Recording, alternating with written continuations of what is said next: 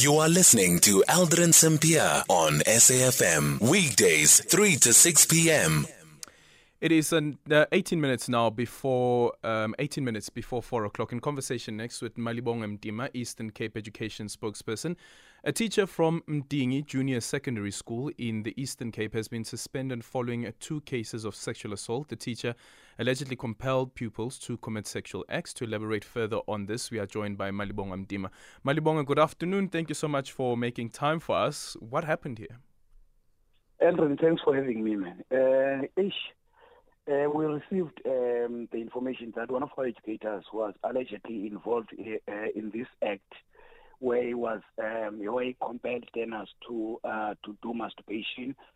And upon hearing about that as the department, we quickly intervened by firstly suspending him, pending investigation, while providing also psychosocial support to all the learners who suffered this thing, because while the report came from 2, also from the investigation, we learned that there are also learners from other grades that were also affected, grades 6, 7, 8, and 9. Grade 6? Yes. Where children were asked to masturbate as well? We are told, but the investigation will also test whether those allegations are true or not. Okay. So you don't know whether indeed the masturbation did take place? For now, yes. Hence, we are conducting an investigation. 2, we are not working alone. We are working with the police, because this is not only a misconduct, rather a criminal case. Yeah. So we want to ensure that justice is served for those learners who suffered such accumulation and a disgusting practice. Okay. Was the teacher asked? Yes. In the preliminary report, he was asked to provide us with a written report as to why we cannot suspend him. And the provided response gave us an indication that such acts were committed. Hence, we had to investigate then the depth of it. And the 2 learners that we interviewed during the preliminary report cited that there were also others. Hence, we have opened or extended the investigation to ensure that we cover all the ground. Okay. So in that preliminary report, what was the teacher's explanation around why he was asking the kids to do this?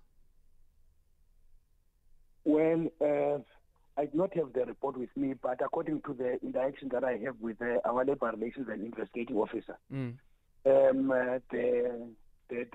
reasoning that was provided is not clear, and from the submitted report, there are elements that confirm that these acts, of course, did occur.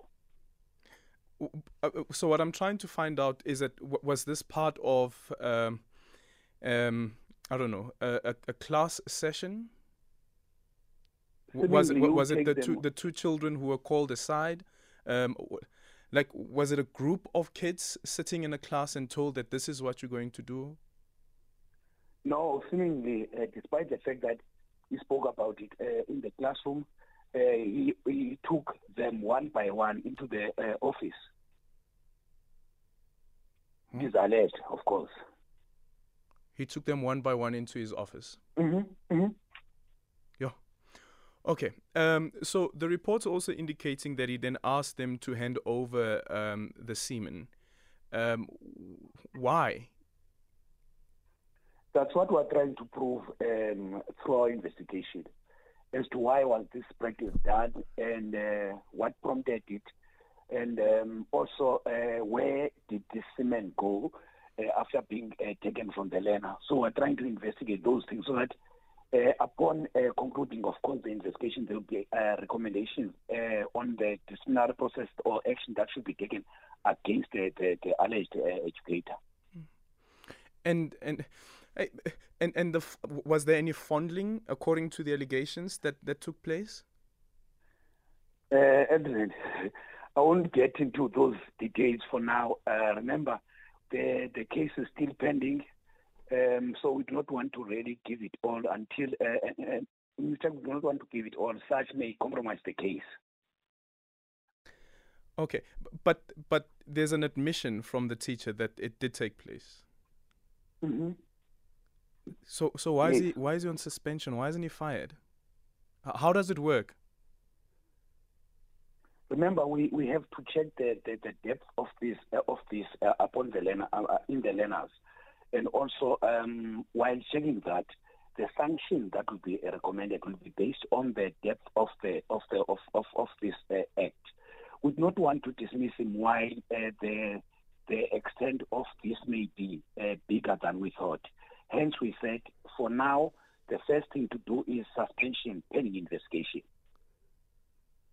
What happens if you fire him? Remember, there are laws that we have to follow. So even if you admit that I have conducted myself in a manner that is unbecoming of a teacher, including that I asked school children to perform sexual acts, so that's a sexual abuse that we're speaking about, that this person is asked to go on suspension in the meantime while there will be an investigation. Let's assume that, from what you are saying, let's assume that the person, you give him a lighter sentence based on the information that you have. While if you had allowed an investigation to be concluded, you will then give him a sanction that is equivalent to the act, because we do not know how many are his victims in the school. That's why we are conducting an investigation to test that.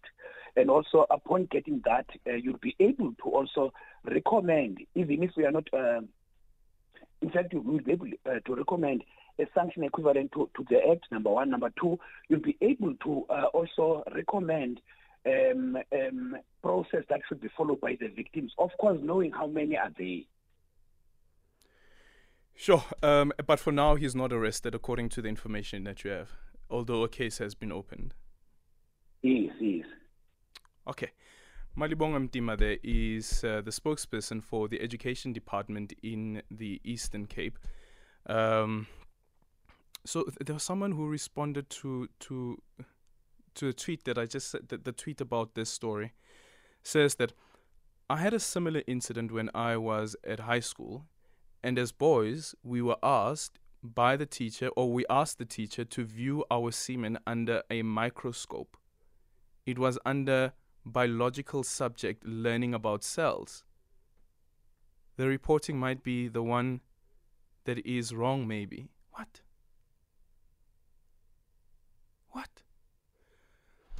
0614-104-107, that is our voice note line. Our studio line is 086 000 2032.